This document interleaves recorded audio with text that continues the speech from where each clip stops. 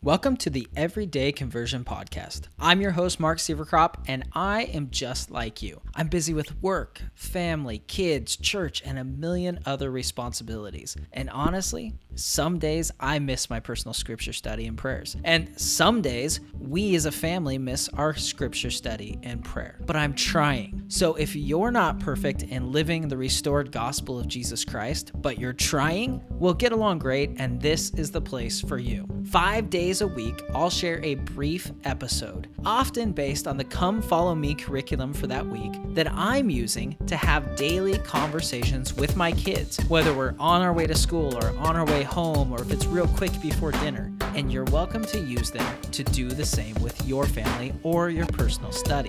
Just know that the views and opinions I share are mine alone and do not represent the official doctrine and viewpoint of the Church of Jesus Christ of Latter-day Saints. Now let's jump right in with today's episode.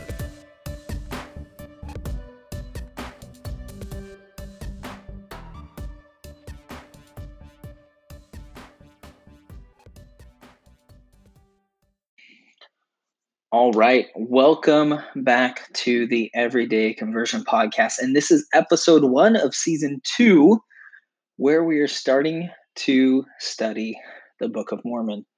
And I got to be honest, I am super excited about this year. I don't know why I'm super excited. I mean, I do, but it's like, man, why am I so much more excited than last year? But I think it's because I feel like I've kind of got the Come Follow Me thing figured out. You know, it seemed like last year it's like, okay, what's this going to look like? How am I going to do this? How am I going to study? How is my family going to study? And now this year it's like, okay, I've got the process down. Obviously, I'm still learning stuff. I'm still changing. I just saw actually an idea on Instagram the other day that I really, really like that I think we're going to implement as a family. But I feel like now it's just, okay, we get to dig in. You know, it's not a new program anymore. We've done this for a year. Now we get to dig in and utilize the program. And I'm super excited about it. And I actually have a really cool free gift that'll help you with your study that I'm going to share with you later on. But you can get the link to that and everything else we talk about today at everydayconversion.com/BOM1. So this year, all of the links will be BOM1, BOM2, BOM3 for season 2, where we're talking about the Book of Mormon. So as I was studying this morning, I wrote in my new study journal. I got my new study journal. I wrote down, and the first thing I wrote was, my first question is, why is the Book of Mormon so important to me? That was the most important thing I wanted to ask is, why is the Book of Mormon so important? So I pulled out a book that I got from a friend that they were getting rid of. They were kind of downsizing their scripture library. And so I got it for free, which was super awesome. But it's the book, A Witness and a Warning, from President Ezra Taft Benson. And I'm actually looking up right now. I'm curious if it's available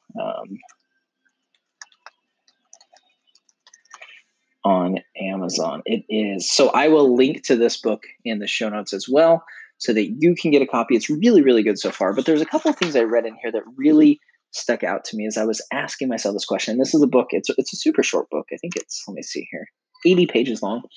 And I'm going to read it over this coming week, just to really kind of get in the mindset of why the Book of Mormon is important, and what it has for me, what it has in store for me. And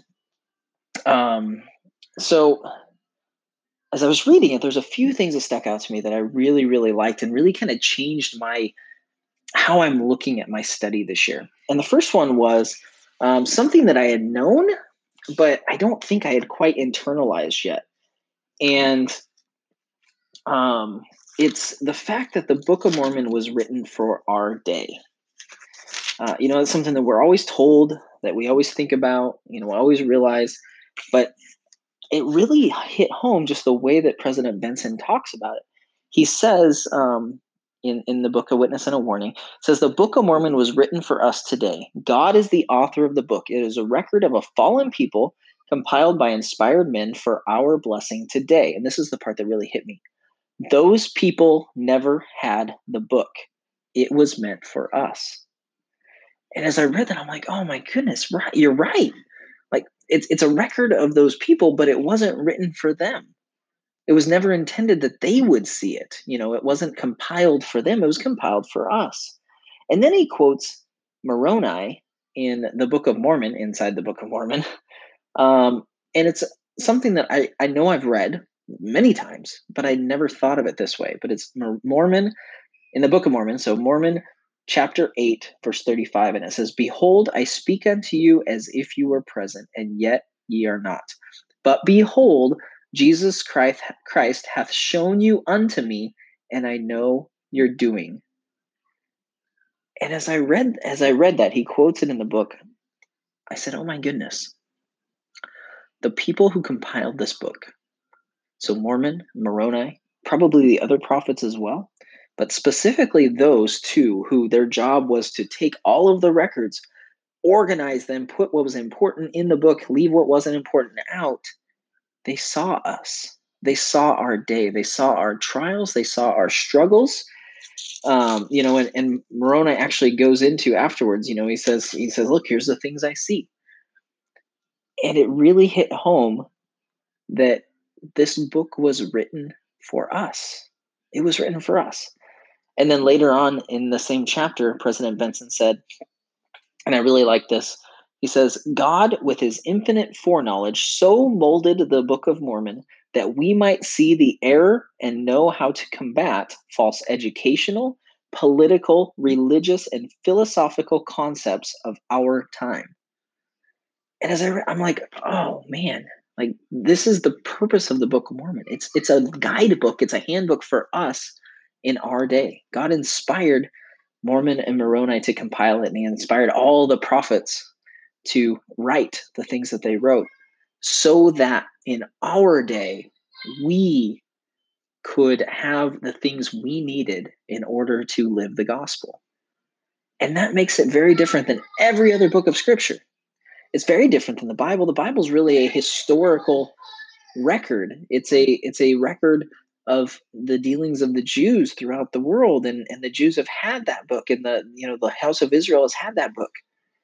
But the express purpose of this one is specifically for our day, for the time that we're living in right now, for the trials and the challenges that we're facing right now, which means it has the answers to those trials and challenges. And that is really changed, as I was focusing and learning and studying. It really changed it. And then the next thing that I read that I really, really liked was the title of this episode. Do you want to learn more of Christ? President Benson says the Book of Mormon is the great standard we are to use. It shows that Joseph Smith was a prophet. It contains the word of Christ, and its great mission is to bring men to Christ, and all other things are secondary. And then this is what he says. He goes, "The golden question of the Book of Mormon is, do you want to learn more of Christ? Do you want to learn more of Christ?" The golden question, the main thing that it will teach you.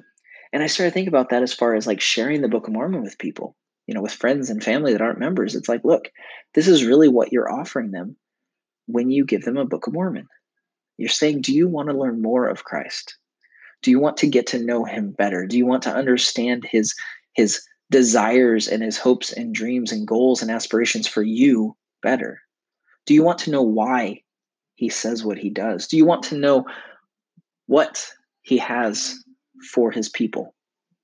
That's what the Book of Mormon does. And I love that quote. The golden question of the Book of Mormon is, do you want to learn more of Christ? Love that. It's just great. It's fantastic. And then there's one last thing that I want to share with you, but I'm going to wait. I'm not going to do it yet.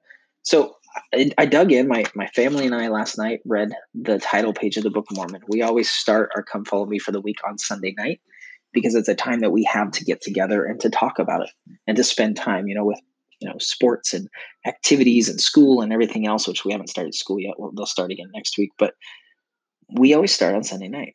And we just read some of that week's lesson. We talk about it a little bit, and we do our best to really set up that week. So we read through the title page, and then I read it through again this morning.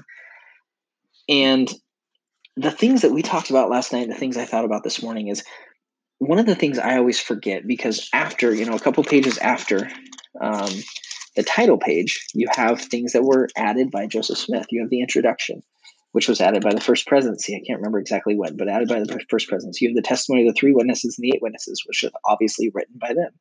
You have the testimony of the prophet Joseph Smith, which was obviously written by him.